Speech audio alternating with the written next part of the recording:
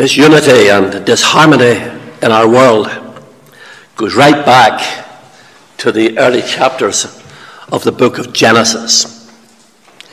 You find this disunity and disharmony is the direct result of what has become known as sin. Looked upon by the world with contempt, but nevertheless, what we find is that what we are makes it impossible for any given society to live in peace and harmony of the perfect kind. It's no strange thing, therefore, when you read throughout the Bible that there is this disharmony and disunity. And when we come to the New Testament, and again, let me remind you that the New Testament period was not, as many people imagined, wasn't this glorious period where there was just glorious harmony everywhere. There was disunity at times, disagreement. We find it even with Paul and certain of the disciples, the apostles. Paul addresses this great problem when he writes, "Great church, it had much to commend it," but he begins in the very first chapter to bring to their understanding the dysfunctional nature of sinful living. And he does so, of course, and I've had the privilege of preaching on the text of the latter section of chapter 1 before here in Crumlin. But it was manifest in many, many ways, not least because they had their favourite preachers, of course, as you read in the 12th verse. There were those who were of the school of Paul, some of the school of Apollos, some of Cephas, which of course is the name of Peter, and some of Christ. The ones who were of Christ were simply not followers of Christ in the truest sense. They just weren't of Cephas or of Paul or of Apollos. It was a sectarian situation that existed, and it was grossly wicked. And Paul addresses it. And he does so because he understands that this kind of disunity invariably demoralizes the people of God. It is so very, very destructive. We can understand that, can't we? We can understand how there's disagreements between Christians. But the fact of the matter is, when the people of God, when we come together, we're to live in harmony. And we do that by believing the same things. That's basically it, isn't it? Believing the same things. Now, that doesn't mean to say there has to be this universal unanimity on things. I've got some friends, and I would be an ardent Liverpool supporter, and I've actually got Manchester United friends. I support in the Irish League Linfield, and I've got Glentoran supporters as friends. But these are peripheral issues, aren't they? There can be animosity at times, even in things like this, can't there? You just need to go to Glasgow and find the kind of animosity that exists between Celtic supporters and Rangers supporters. And sometimes it has even been murderous. But these are very peripheral issues. These are not the issues that I'm speaking about. I'm speaking about actually living in such a fashion as we can live in harmony, where there can be this love and compassion that God has designed to exist among the people of God. And we are not to live in such a situation as we demoralize others. People have an expectation of Christians, and we Christians have expectations of one another, haven't we? And we are fully justified in having these expectations. Fully justified.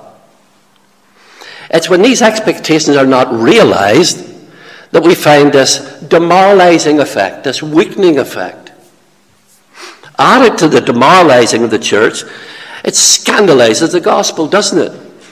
You've heard people say before, well, the people of God, they can't live together. They're always quarreling, always fighting. There's always a spirit of contention. And the world just loves that. It plays right to their agenda, doesn't it? And it does so with a great deal of effect.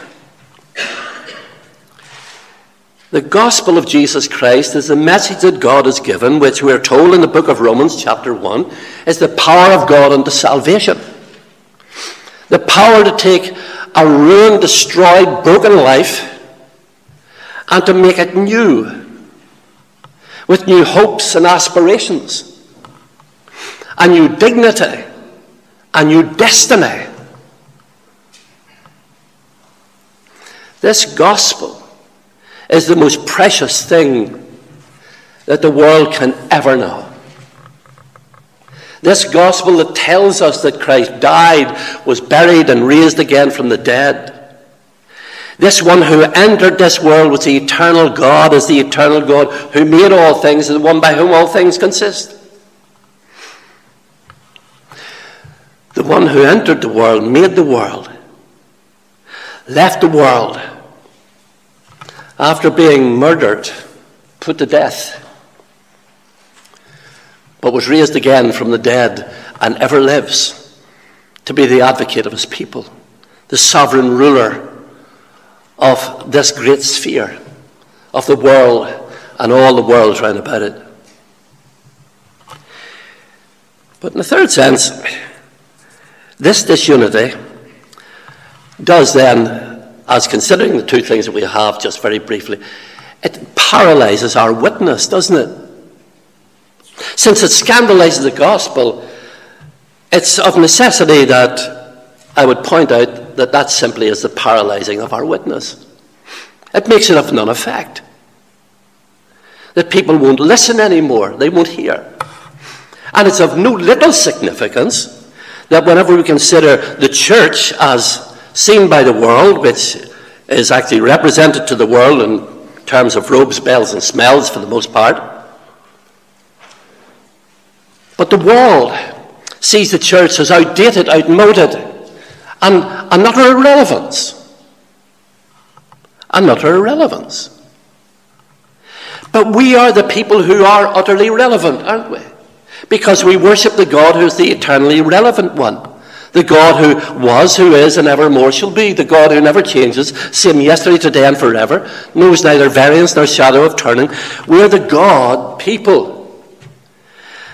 And we're the people in whom God has put his Spirit, his seal on the day of redemption. Now, the apostle brings the Corinthians somewhat abruptly to this great terminus, that all these squabbles, all the differences that were existing then in the church of Corinth and still exist today, because their people have their favourite preachers and their favourite themes and their pet subjects. But he puts it like this as he comes to the end of chapter 1. He expands upon it throughout the second chapter, and indeed throughout the whole of his first letter. He puts it like this. If I can read just a few verses from the latter end of it.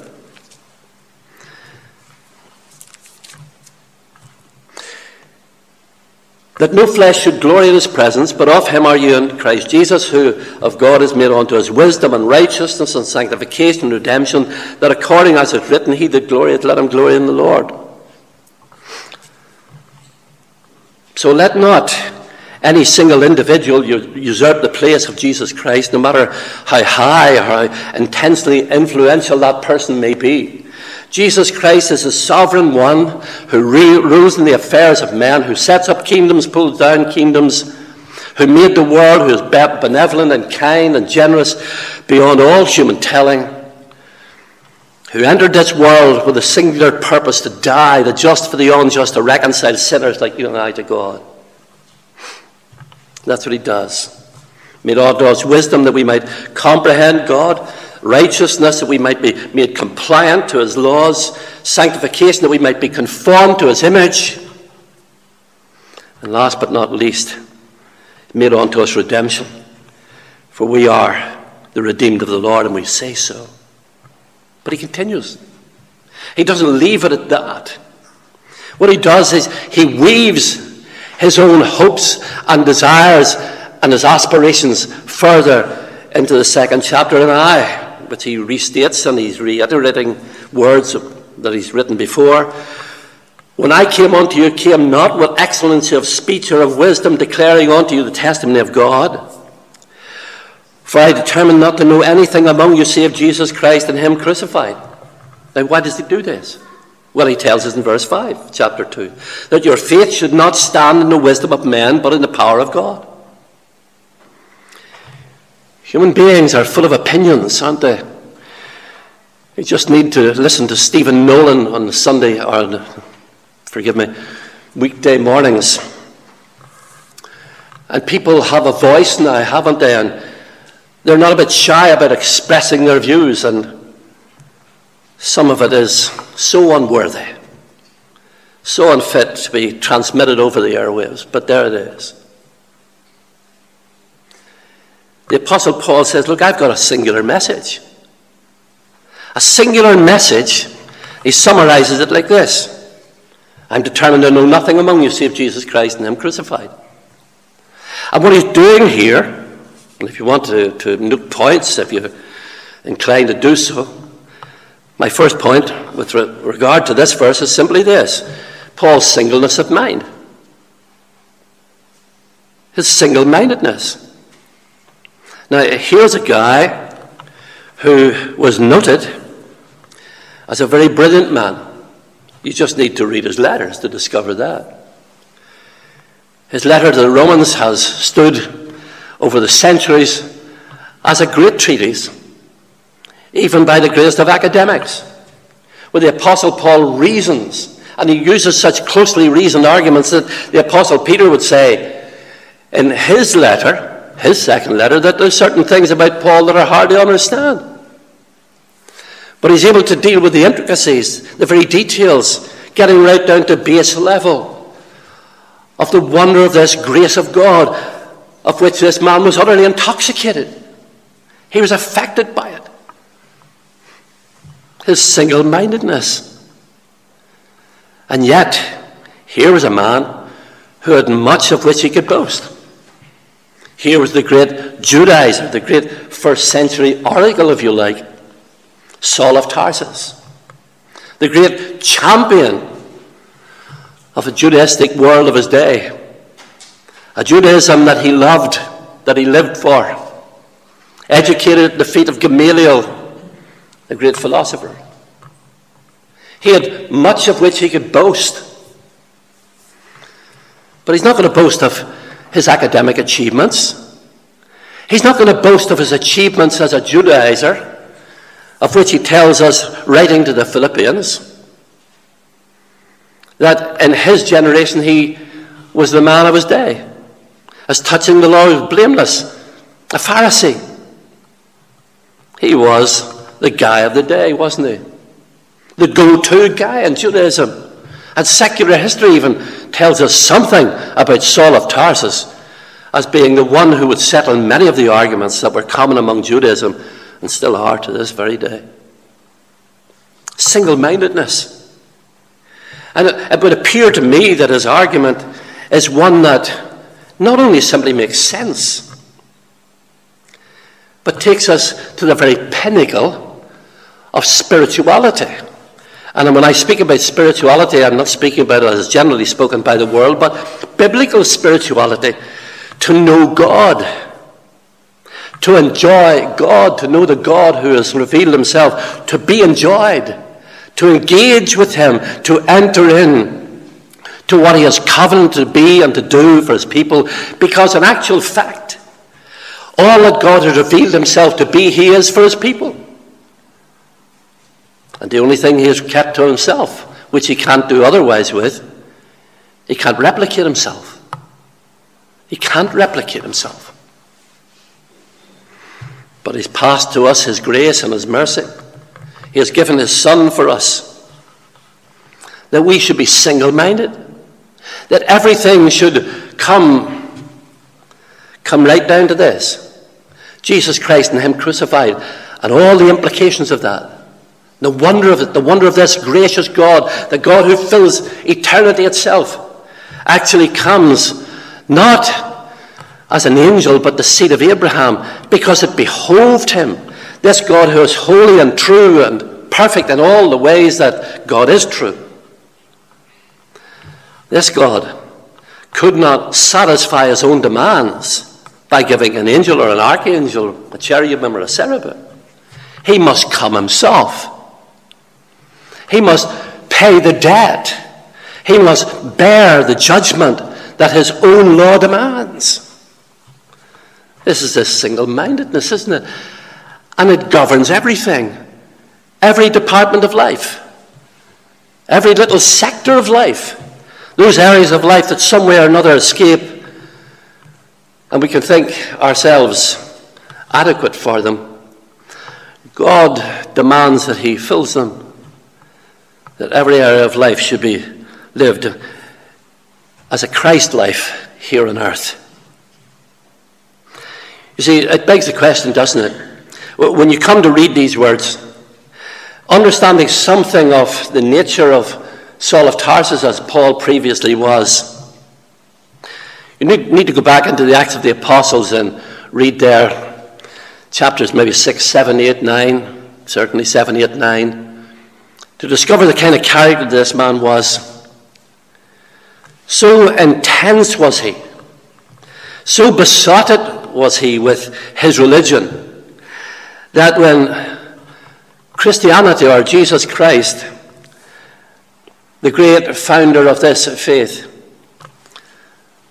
whenever men and women start to follow, so filled with an unholy invective was he, that he wouldn't stop at even killing the disciples of Jesus. We have record that he gave sanction to the death of the first martyr, Stephen. We know that he breathed out threatenings, to use authorized language, against the Church of Jesus Christ. But on the road to Emmaus, a transaction took place when God sovereignly comes and faces down this great enemy, this murderous thug of a man, for that's just exactly what he was. Sincere, unquestionably, with regard to his religion, but so terribly and tragically wrong. He wouldn't even stop at murder, but he's faced down by a gracious God. He's not seeking after God on the road to Emmaus. He's got his pockets filled with the kind of documents that were necessary in order for him to carry out that which was his desire, to eradicate the name of Jesus Christ from the face of the earth. That was Saul of Tarsus. But God comes to him graciously, benevolently, in the abundance of his grace, and this man's eyes are opened by an encounter of just a very short period of time. And it's all changed, isn't it? From being utterly preoccupied and besotted with his Judaism, he becomes intoxicated with Jesus Christ. Nothing else matters. With all the fame and all the reputation that he had as a Judaizer, he does tell us, doesn't he, writing to the Philippians, he counts it all, to use the old language, dung, worthless, rubbish, the offscorn. Worth nothing. And he's so transfixed upon the person of Jesus Christ. The singleness of the apostle's mind is to be the singleness of your mind and mine. We're to be single-minded people. We are to be, in the truest dictionary definition of the word, bigots. Bigots. Which actually is translated, by God I will. That's what we're to be. No room for anything else, no room for other religions or anything else. Because we are the people of God who have been brought by the grace of God into fellowship with a God who is utterly intolerant of anything that is in contradistinction to himself. God is a pure spirit and is intolerant and incapable of suffering anything that lives in contradiction to himself. Therefore, the righteousness of Christ is imputed to the people of God, whereby, being justified freely by his grace, we stand complete in Jesus Christ as we live and breathe, even though we are yet sinners and simultaneously saints. The wonder of it all is that God has called us to be his people, and to be his people demands if it demands anything, is this: single-mindedness, solitary mindedness. That nothing else governs our thinking, our talking, our living, but Jesus Christ and Him crucified. Now that, you will agree, is revolutionary, isn't it? The term has developed over this last number of years, enjoying God. It's a wondrous term, isn't it? And yet it's a strange one, isn't it? It's enjoying God. I remember hearing a guy some years ago, and he was quoting your catechism. You know, man's chief end is to glorify God and enjoy Him forever. And his son, he quoted, for man's chief end is to glorify God and endure Him forever. There's a kind of sense in which we as Christians can almost project that kind of notion. That this is an endurance. And we are called to endure, aren't we? But in enduring, we enjoy. That's the wonderful paradox of it all, isn't it? As we endure the hardships and the difficulties, the trials, the tribulations to which we are appointed by God Himself, we enjoy. You remember the 3 temptations of our Lord Jesus in the wilderness. It's a staggering thing, isn't it, how ignorant we can be at times. I'm not going to make too many admissions to you this morning. I don't need to. But it's not very long ago, in reading of the temptations, which you'll come to in your Sunday evening studies if you haven't passed them already, those staggering words, which I'd read many, many, many times, but never registered. And He being driven of the Spirit into the wilderness. Jesus was driven by the Spirit into the wilderness. And you may be driven by the Spirit into the wilderness. Trial and tribulation through which we are brought by the Lord Jesus Christ. We're driven by the Spirit. The Spirit of God appointed this for our Lord Jesus Christ to be tempted. This was by divine appointment. This was divine arrangement. This was part of the divine agenda, that Jesus should be tempted in all points like as we are, yet without sin. And yet His single-mindedness, which of course is unique, isn't it? But we as Christians, even though this is a high, high calling, and it is a high calling, yet the old poet did put it like this: a man's reach must always exceed his grasp. We're not having yet attained it. We press on. We're in the world of the not yet.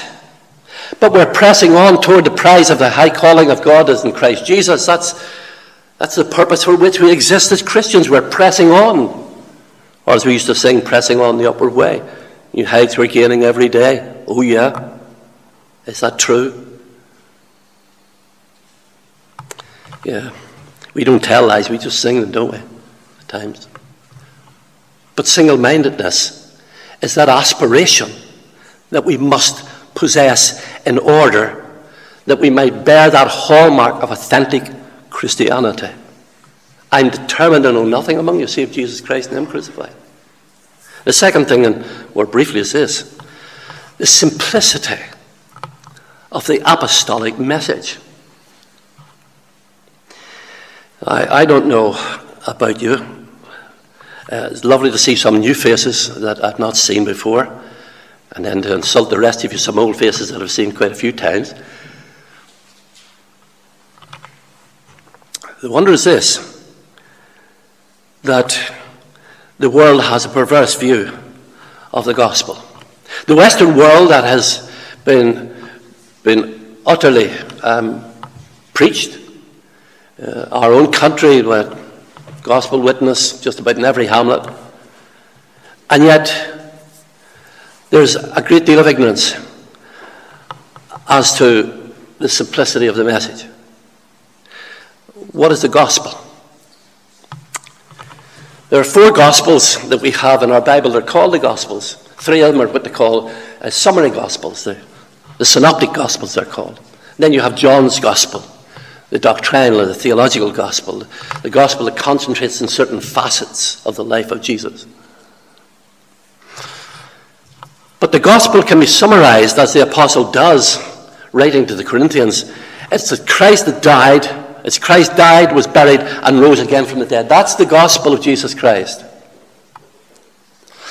The gospel is not the social gospel. The gospel is a saving message of Jesus Christ, and it is narrow. It presents to us the narrow way, the straight gate, the broad way, the wide way, the straight gate, the narrow gate. It presents to us the message of Jesus Christ. Paul's message was simple, wasn't it? What does he say to the Romans? This gospel is the power of God unto salvation. He's not ashamed of it. It's the power of God unto salvation.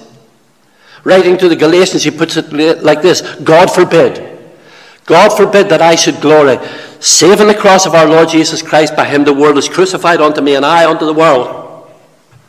And the world is its opinions, its philosophies, its various notions, diverse and perverse as they may be. I hear them so much. They impact upon me, but I'm able to deflect them all. They're not going to impose themselves upon me. And his prayer is, God forbid I should glory. And he had a great deal of glory in as an individual with a great lot that he could boast of. The simplicity of the message. What is the message that the world needs to hear? What is the message? It is simple, isn't it? It's a simple message. That God is what God is. That he is infinite, eternal, unchangeable in his being, power and wisdom and holiness and justice and goodness and truth.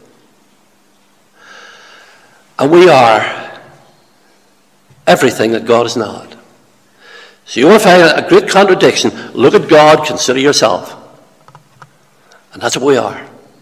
Living, breathing, thinking, seeing sinners. Contradiction to God. But it was for sinners that God sent his Son, of which the gospel tells us, of Jesus Christ. It's the wonder of it, isn't it? And what is the wonder of this message of the gospel? It's this. And it comes down to this. And a great deal has been concentrated upon over many years, and rightly so, of the sovereignty of God. Especially over this last 40 or 50 years. Thanks be to God for it. But there's another aspect, another truth, that sadly has been pushed to the side. And it's this truth: the sufficiency of Jesus Christ to save sinners. To meet the demands of divine justice, God sent his Son into this world. And he met the terms of justice. And all that the law demanded, he met it. He did what he was appointed to do. He gave himself a ransom for sinners. He died for sinners. What does it mean? It means this. This message is of grace, pure grace, not contaminated by the fingerprints of man. It comes from God and it returns to God. It comes from the God who is the pure spirit to dwell in people who are impure, that they should become pure.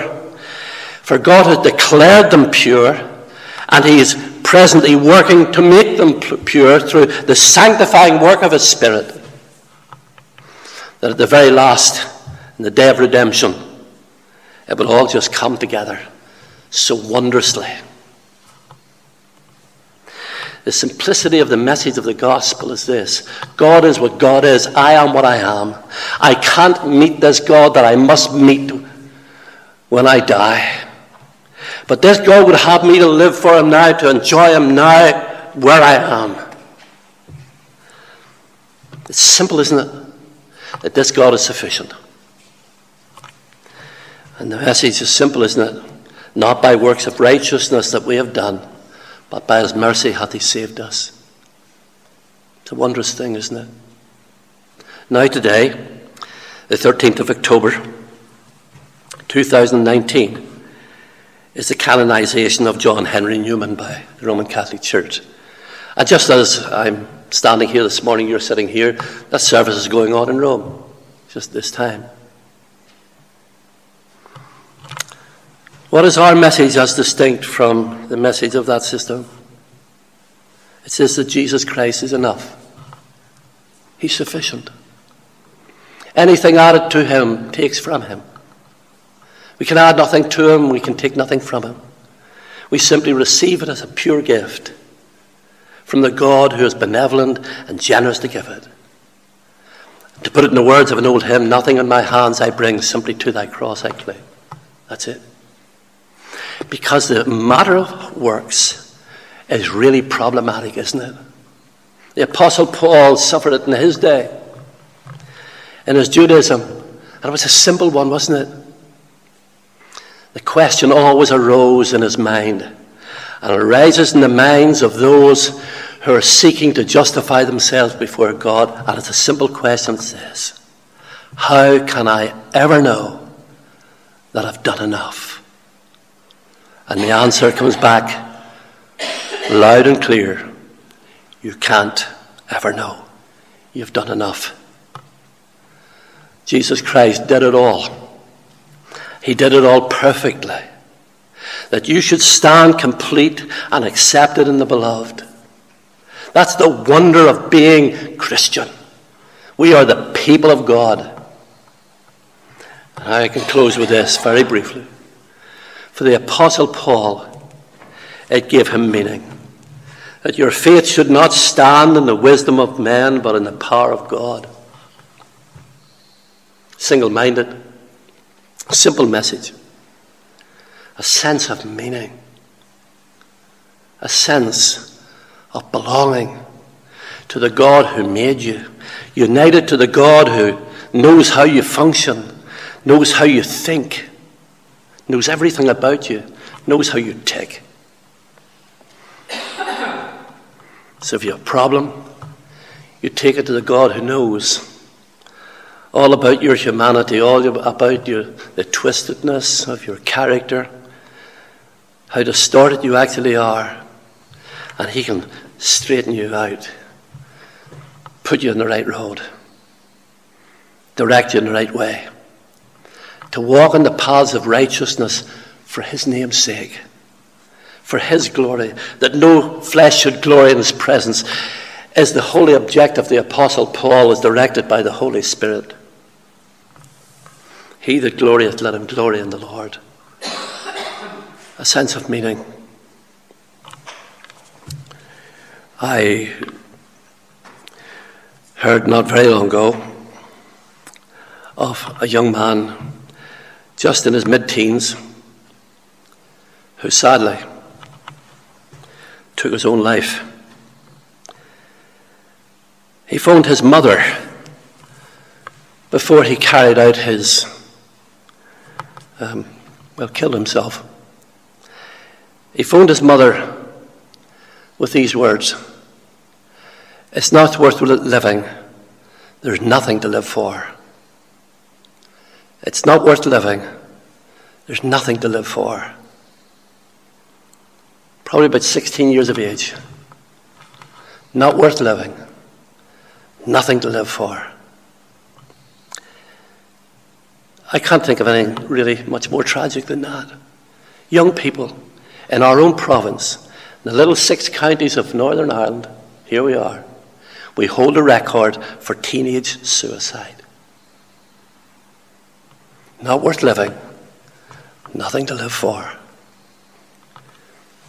The Church of Jesus Christ has this message. It's one of hope, isn't it? It's one of hope. Let me read something to you, if I can.